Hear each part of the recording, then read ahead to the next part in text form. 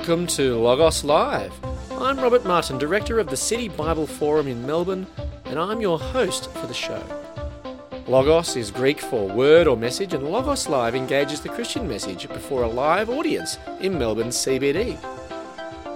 Now, back in 2014, we recorded the Myth or Truth series, where we put some of the big claims of the Christian message to a series of experts. Now, most of these conversations have already been broadcast, but there has been one notable omission. The best attended forum was with Professor John Lennox on the question, has science buried God? Now, unfortunately, the sound recordings for this particular episode were lost, meaning that the conversation has never been broadcast. However, recently, we discovered another recording of the conversation. Now, unfortunately, the sound quality of this particular recording was not good enough for broadcast as the microphone was too far away. However, the content is so good and the speaker so interesting, we thought that we might be able to clean up the files and improve the sound quality as much as possible for our podcast listeners. So, thanks to some terrific editing work, we've salvaged something of the conversation. It's still hard to hear at certain points, and we do apologise for that. There's also an occasional bing-bonging, which was the sound of the lift to the room that we used, but I do hope that you persevere, because it's a great conversation. My guest is Professor John Lennox, Professor of Mathematics at Oxford University. He's an internationally renowned speaker on the interface of science, philosophy and religion. He's written a number of books, including God's Undertaker, Has Science Buried God? And he's debated some of the world's leading atheists, including Richard Dawkins and Peter Singer. The big question we discuss is, has science buried God?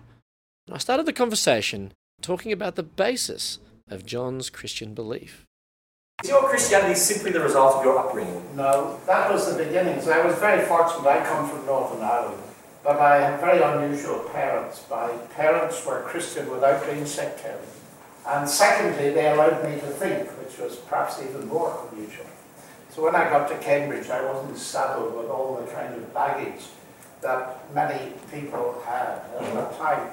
And for me, growing up in a thinking home, my Christianity was very expansive. It was being interested in everything, being interested in the big questions, and being prepared to consider the alternatives. I mean, I clearly remember when I was about 13, my father said, have you ever read the Communist Manifesto? And I said, no. And he said, here it is, you better read it. So that kind of background. So I'd done an immense amount of reading even before I got near university, and a lot of it came from the atheistic, the non-Christian direction. So I've been, all my life I've spent in exposing my faith in God to the alternatives and testing it out in that way in debate. And the last time I was here, I was debating your famous Professor Peter Singer in the Town Hall in Melbourne. So your parents encourage you to think, and now you've earned doctorates from Oxford, Cambridge, University of Wales, Professor of Mathematics. Was there anything that challenged your belief in God or challenged you to abandon God at all? Well, of course, all study is challenging, and I believe that faith in God can be tested, and my concern is coming from Ireland, where people said, well, of course, it's Irish genetics and so on. The issue for me was, is the Christian faith true? And I believe it is true, I believe it's evidence-based, and I found all of my study challenging, but I've never found anything that has threatened, even in the slightest way, to destabilize my faith in God. Because I discovered that in the Christian faith there are answers to the big questions. It takes them seriously. So that's the way it's happened for me. But since I question my faith every day of the week, really. So you say that the Christian faith is true, then how do you test it? Well, at various levels. Philosophers will talk about truth in two principal directions. First of all, does it make sense? And secondly, does it correspond to reality? And the big questions start with creation. Is there a creator or not? And how would we detect that? And therefore I test in all kinds of ways. And the first one of those really is the very fact we can do science. The universe is rationally intelligible. And if you look back to the history of science, you see in the 16th and 17th centuries, suddenly the rise of what we call modern science. And most historians and philosophers of science will connect that to the Christian faith. I mean, C.S. Lewis put it brilliantly when he was summarizing Alfred North Whitehead, when he said men became scientific because they expected no one nature, and they expected no one nature because they believed in the lawgiver. So in one sense, let me put it this way, I'm not remotely embarrassed or ashamed of being both a scientist and a Christian, because it's arguable that Christianity gave me my subject. Of course, we're in a different state today, because people like Stephen Hawking say that you've got to choose between science and God and so on. But that's the way it started, and it seems to me to be very important from a historical perspective. Well, that's in some respects our topic for today, sort of the science and God and so on. And I noticed this on Facebook the other day, and it was on the internet, so it's got to be true. Paul Boyer, biochemist and Nobel Prize laureate, said, "My views have changed from a belief that my prayers were heard to clear atheism. Over and over, expanding scientific knowledge has shown religious claims to be false. None of the beliefs in gods has any merit." How would you respond to Paul? Well, it's the last phrase that is the giveaway. None of the belief in gods. I would want to know what kind of God he's talking about. Because, of course, science has abolished a whole range of gods that need to be abolished.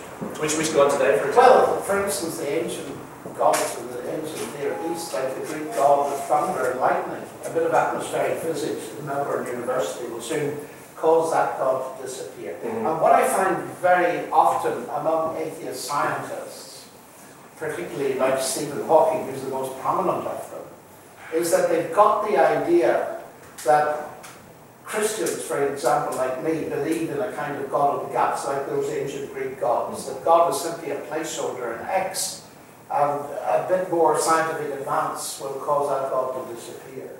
So we Well, can't I don't believe in a God like that either. I believe that God is the creator and God of the whole show. And I stand in a sense on the side of Isaac Newton. And when he discovered his law of gravity, he didn't say, okay, I've now got a law of gravity, I don't need God. No, he didn't.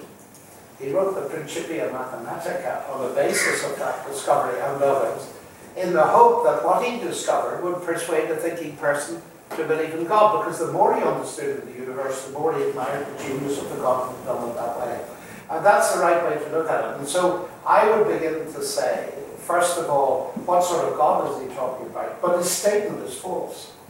He says, no religious belief, quote it again to me. Over and over, expanding scientific knowledge has shown religious claims to be false. Well, which religious claims? You see, one of the central and fascinating things, because I'm old enough to have lived through it in Cambridge, I can remember when the first evidence for a hot Big Bang came in, and it was resisted fiercely in the United Kingdom scientific establishment. The irony is it was resisted. The editor of Nature at the time, John Maddox, said we mustn't go down this way of there being a beginning to space-time because it will give too much leverage to people who believe the Bible. Sure. So there was a scientific advance being resisted on the basis that it converged too closely with the Bible. Now, as I pointed out at a meeting at CERN some time ago, where I was invited, that if people had taken the Bible seriously earlier, which has been claiming there is a beginning, not for hundreds of years, but for millennia, they might have looked for the evidence a bit earlier. So you can actually base a prediction, if you like, on the basis of the Bible, if you take the worldview seriously. But they didn't, because in the Middle Ages and earlier, Aristotle held sway, you see, that time was infinite backwards and this was an eternal universe. So the interesting thing is, against very strong conviction to the contrary, the notion there's a beginning to space-time set in, and of course confirmed what the Bible had been saying for centuries. So I think he's just wrong. He's been reading the wrong stuff. Needs to read some of your books, perhaps. Well, perhaps. But I suppose at that point it demonstrates a point of the testability of the Christian faith, doesn't it? Because it's enormously important. Because if the Christian faith or the Bible says that there is a beginning, if the universe, if scientific consensus demonstrated that the universe was eternal, then yes, the Bible's quite plainly wrong. That's correct, and therefore we can test it that way. Now, one of the key objections to some integrating science with the Bible is the very first page of the Bible. In fact, some have claimed that reading the Bible destroyed their Christian faith, particularly Genesis 1. Now, you've written a book, 7 Days That Divide the World, the beginning according to Genesis and science. So what do you make of this claim that modern science and Genesis 1 are incompatible? Well, I think the problem is often on the Christian side, fear of having a real look at what Genesis 1 actually says. And I suppose the primary clash, there's certainly no clash at the moment over the fact of creation, that there was a beginning to space-time, and that's the biggest thing. People so easily get things out of proportion, and they think when it happened is more important than the fact that it happened. I happen to think that that is not the case. But again, the impression given to some people is that Genesis is saying that our universe and our earth are recent creations. And in fact, I must confess something here. I come from the very city in Northern Ireland where Archbishop Usher lived. Archbishop Usher, who said that Adam was born on the 9th of October 4004 BC at 9 o'clock in the morning, and apologised to the Vice Chancellor of Cambridge that he couldn't put it more accurately. So I've got quite a bit to live down. But you see, when you face it head on, a lot of these difficulties disappear. Can I illustrate with one of them? Certainly. That is the idea that the Earth must be young, when of course the current estimate, and it might change, is 13.7 The universe is 8.7 billion years old. Okay, well what does Genesis say? In the beginning, God created the heavens and the earth. Well, when was that? Now, if you look at the way in which Genesis 1 is brilliantly structured, it has a sequence of days, hasn't it? 1, 2, 3, 4, 5, 6, and God rests on the seventh day. And people looking at it fail to see that the days are a pattern. And God said, and then there's the day closing off, and there was evening and morning, day one, and so on.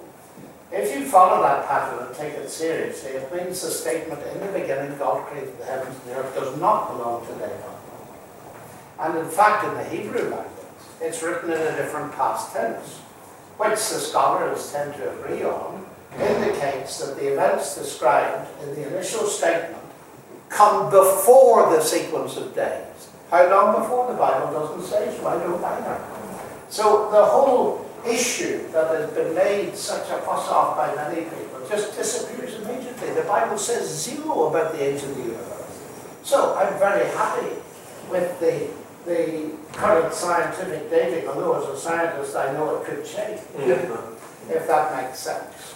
Well, as Logos Live, one of the things we do is actually to look at the scriptures, the Bible, the Logos, and have a look at this. I'll read those first verses here, and we'll have a bit more discussion about that. So, Genesis 1, I'll read some of it now. It says, "In the beginning, God created the heavens and the earth. Now the earth was formless and empty. Darkness was over the surface of the deep, and the Spirit of God was hovering over the waters. And God said, 'Let there be light.' And there was light. God saw that the light was good, and he separated the light from the darkness. God called the light day, and the darkness he called night. And there was evening, and there was morning, the first day." Now these majestic words with the rest of Genesis 1 were spoken on Christmas Eve 1968 in the Apollo 8 space mission. In fact, the whole of Genesis, you heard them? Yes, I was listening. Right. Well, do you think it was appropriate? Absolutely appropriate. This was read out on the space mission? The amazing thing was, it sounded totally appropriate. There you have the most advanced technology at the time, although it seems a bit primitive now, how they managed to get up there in the spacecraft they have and the computers they have, which had less power than your iPhone. It is absolutely stunning. But when I listened to that, and it made a profound impression on me, I thought how utterly appropriate. Here are people at the very height of scientific training. They're physically fit, they're able in every conceivable field.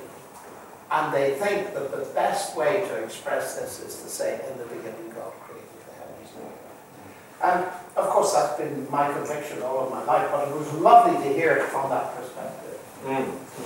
So we've looked at that first little verse, that in the beginning God created the heavens and the earth. But then, if you read through the rest of Genesis 1, it appears that there are some other chronological problems, like light is separated from darkness before the sun was kind of made, etc.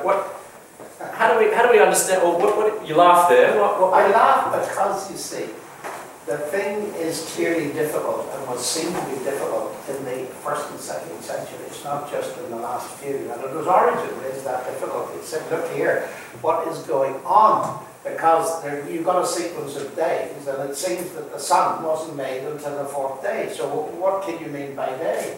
And that is not a recent idea. So you have to ask yourself a number of questions, of course. You have to say, okay, if the text is saying that the sun was created on day 4, then you lose the normal concept of day for the previous days. You can't have it both ways. Or, since we have no other indicator that the sun was made in the middle of the sequence, and since the text says at the beginning God created the heavens and the earth, which includes the sun, you might want to go an easier way, and that is to realize that within the multivalency of some of the Hebrew words used here, this is written from the perspective of someone on the face of the earth, the spirit hovering on the waters. Now, if it is true that the current view is that our earth is very hot inside, as you know, it used to be very hot outside. So, as things cooled down, it would have been completely surrounded by water vapor. We call them clouds. And you would have been aware of the alternation between light and day, but you wouldn't have seen what caused it. You wouldn't have seen the light in the sky, that is the sun. And I think the much easier view to take, and the language allows it, is that it wasn't that the sun was made on the 4th day, but it appeared. It was there, it was put for signs and seasons, as it says. Before that, we couldn't see it. So that's a much simpler way of looking at it. There's no point in creating conflict and then saying that proves the Bible wrong, when there's a perfectly reasonable understanding of it. The other thing you said, the chronology, well, now you see, it's very interesting. You read that out to me, and you said there was evening and morning the first day, didn't you? Yeah. But it doesn't say the first day. It says Yom HaChat in Hebrew, which means day 1. One thing it doesn't mean is the first day, because Hebrew has a definite article, ha, hayom, the day. And the interesting thing about the sequence is that the definite article, ha, appears on day 6 and 7. Now, if you were thinking that those days were simply the days of one earth week, they'd either all have the definite article or they all would not have it. 2 of them have it. What does that tell me? That this is a bit more sophisticated than you think. Day 1, day 2. Now you see, in our assumptions, we can read things in at a terrific rate. And we tend to say, if these are days, they must be days of one earth week. Well, why do we assume that? It just says day 1, God spoke. Day 2, he spoke. When was day 2? Presumably after day 1. How long? The text doesn't tell you. These are days of God's creating. They are very special indeed, you see. So now logic tells you that there are far more possibilities than some people admit. And I go into this in my little book. And as you point out, you see, that was, well, you didn't point it out, but it is the case, that the days, of course, could overlap. God says something, and then it works itself out. And then there's another input from outside the system. What that text is telling you is, of course, in direct contradiction to the dominant worldview that many scientists appropriate. That is, that the universe is a closed system of cause and effect. There's no outside, there's no God, there's nobody to feed information in. I happen to believe that's false for many reasons. But that's what's happening here. That it's claiming the exact opposite of an unguided natural process. It's saying God step by step builds it up, you see, and he speaks. So he could speak then, it starts to work itself out, he then speaks again, and that starts to work itself out, but the first one's still working itself out. So we mustn't expect a detailed chronology. And the interesting bit of backlight thrown on that was that in my college at Oxford, I was once contacted by a very well-known biologist who works, I think, half-time now in Australia. His name is Professor Andrew Parker, and he's a genius. And he discovered Genesis 1. He's not a theist, not an atheist either. He's just interested. And we had long discussions about this page, this first page of the Bible. And he wrote a book about it called The Genesis Enigma, and it's fascinating. I had nothing to do with the book, although I mentioned in it. And he says if there were ever a page of literature that would convince me that there is a God who can inspire literature, it would be this page. Because how did they get it in the right order? Now, if you want to follow somebody that doesn't come from a Christian perspective, doesn't come from a theistic perspective, but says there's something utterly special about this. He's an expert in bioluminescence. And the statement, "Let there be light," so riveted him. He was giving a seminar. And one of the journalists present said, "Professor Parker, you sound like Genesis." And he said, "Genesis what?" I probably thought it was a popcorn. "Genesis in the Bible." He said, "Well, what do you mean? I don't want Genesis in the Bible." So he went out and bought a Bible. And when he read the first page, he became absolutely fascinated. And he reports on this in the Genesis Enigma. Fantastic. So moving through the rest of Genesis 1, we've gone through the creation, but then at the end, we get to the creation of humans. Yes, we on do. the last day. So God created mankind in his own image. In the image of God, he created them. Male and female, he created them. Are humans best kept for laughs or an afterthought? Oh, absolutely. You see, you've got a sequence. I mean, let's just step back from it. When you see a sequence of steps, you always ask one simple question: where are they going? This is teleology. This is the biblical equivalent of fine-tuning. The universe, physics and cosmology have discovered is very special. You have to have the fundamental constants of nature absolutely precisely tuned in order to have carbon-based life. This is the biblical version of it. God, step by step, builds up a home fit for creatures that bear his image. And the staggering thing about Genesis is not the length of the days, it's the fact that whatever you think about the days, God didn't do everything at once. There is a sequence with a start and a finish. It's very interesting because at that point, in the ancient world, Christianity got ridiculed because God didn't create everything at once. They sort of said, well, your God obviously isn't powerful enough. Well, yes, but that's absurd. I mean, we are made in this image, we are creative, and we usually don't create our stuff all at once. It is deliberate because you need preparation. And human beings, therefore, are the pinnacle of God's creation. And made in his image, which is an enormously important concept.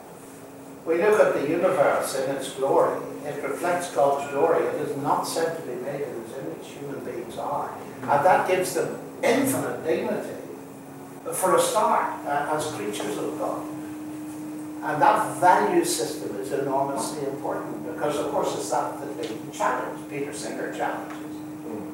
He says that we're guilty of speciesism, singling out human beings, and that's our problem. I think his problem is the exact opposite. If we listened to God's instructions for human beings, we wouldn't be exploiting the rest of God's world, as Peter Singer rightly in many cases accuses people of doing. But he's got the diagnosis completely wrong. We have had a couple of questions come through on the text messages here, and so I'll just try to read a couple of them out here. There's too many that we're not going to get through them all, and some of them have already been answered, I think, in our discussion.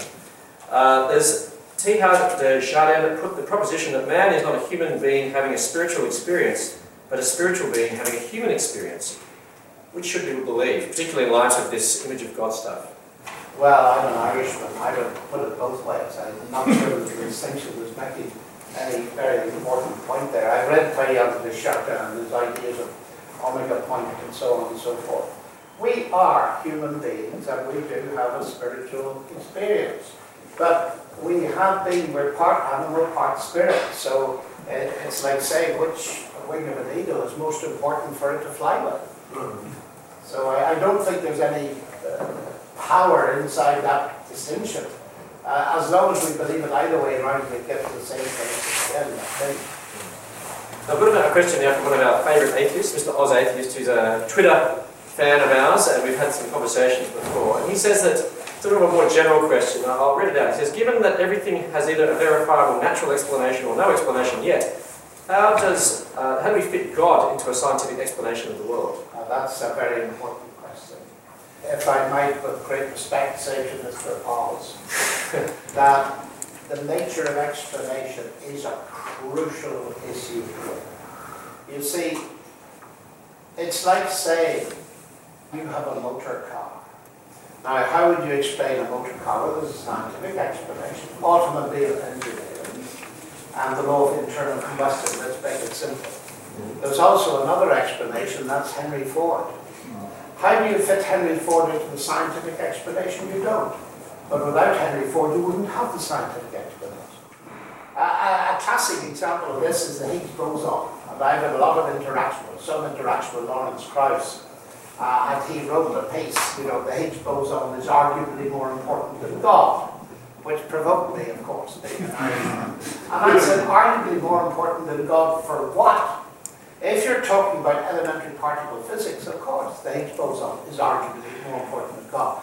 But if you're talking about why is there a universe in the first place, then God is arguably more important than the Higgs boson. And I think the answer to the question, and it's so important to see it, because I find massive confusion here, that explanation normally comes at several distinct levels. Let's give the simplest example of all. Why is the kettle boiling?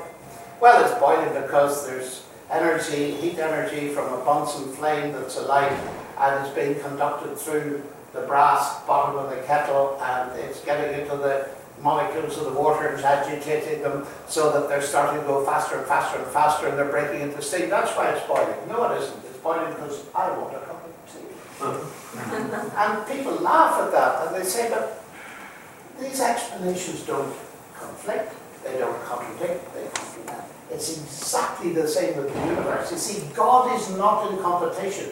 That question assumes a God of the gaps definition of God, that he's sort of an X holding the thing in place until we get a scientific explanation. But that's nonsense, as Newton saw.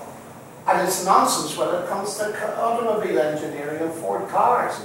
No amount of scientific study of a Ford car will you find Henry Ford.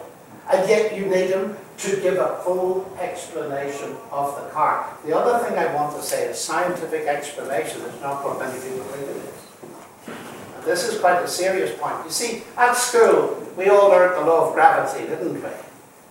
But did you think that the law of gravity told you what gravity was? I hope you didn't, because Newton doesn't think it does. Well, nobody knows what gravity is. The law of gravity simply is brilliant mathematical insight that enables you to make calculations that will land a person on the moon without even Einstein's corrections. But it doesn't tell you what gravity is. And Wittgenstein, the famous philosopher, said the greatest deception of modernism is that the laws of nature are explanations of the phenomena of nature. And they're not. They're just descriptions that enable us to make brilliant predictions.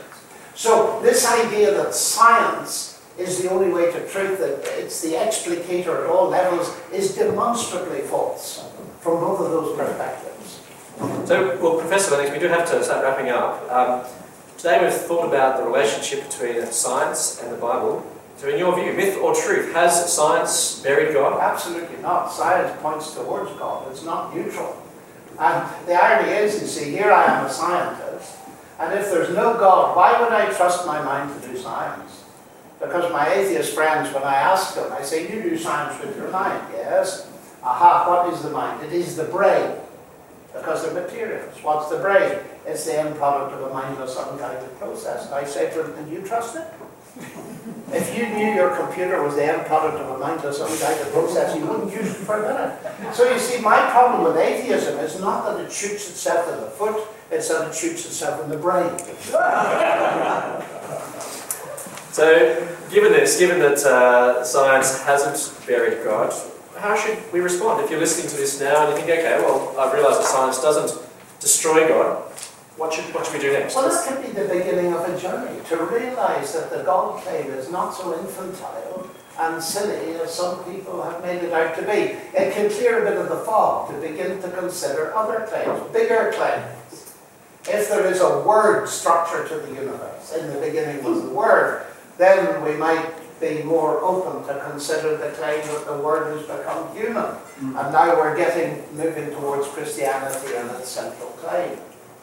And the Word dwelt, what is it? The Word became flesh and dwelt among us, and we beheld His glory. And of course that's central to me, because this is God coming into our world, taking the initiative, and doing something to deal with the problem we haven't discussed today. That is the problem of guilt and the problem of human rebellion against God and the fact that we mess things up and break things and break people and break everything else.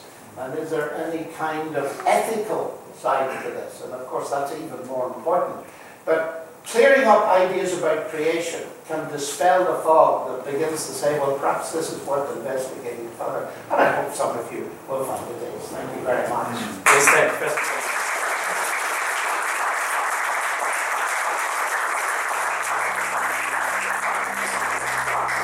Well, it's been an absolute pleasure to have John with us today and to have you with us as well. Let me leave you with the Logos for the day. Genesis 1:1. In the beginning, God created the heavens and the earth. I look forward to you joining us next time for Logos Live.